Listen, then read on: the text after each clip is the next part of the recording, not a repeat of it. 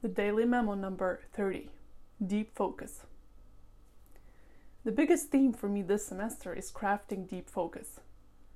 The kind of concentration I have determines how much of my potential I can unlock at a given time, which then determines my outcomes. The times I deep worked revealed to me how profoundly different my outcomes can be. I can achieve more with less time. Focus is a skill of being intensely present and concentrated on the task at hand.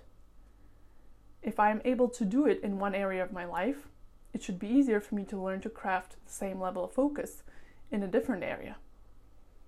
I could notice that I am similarly not fully focused when working, meditating, running, talking to a friend, etc. There is always something else on my mind. In the modern world, it takes being very proactive and intentional to craft and preserve my focus.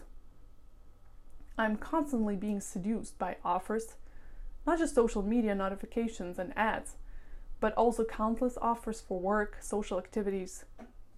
There's so much abundance of choices that there is a complete lack of focus. Crafting focus starts with recognizing the distractions and slowly starting to say no to them. Before I learn to be focused, I must learn to not be distracted.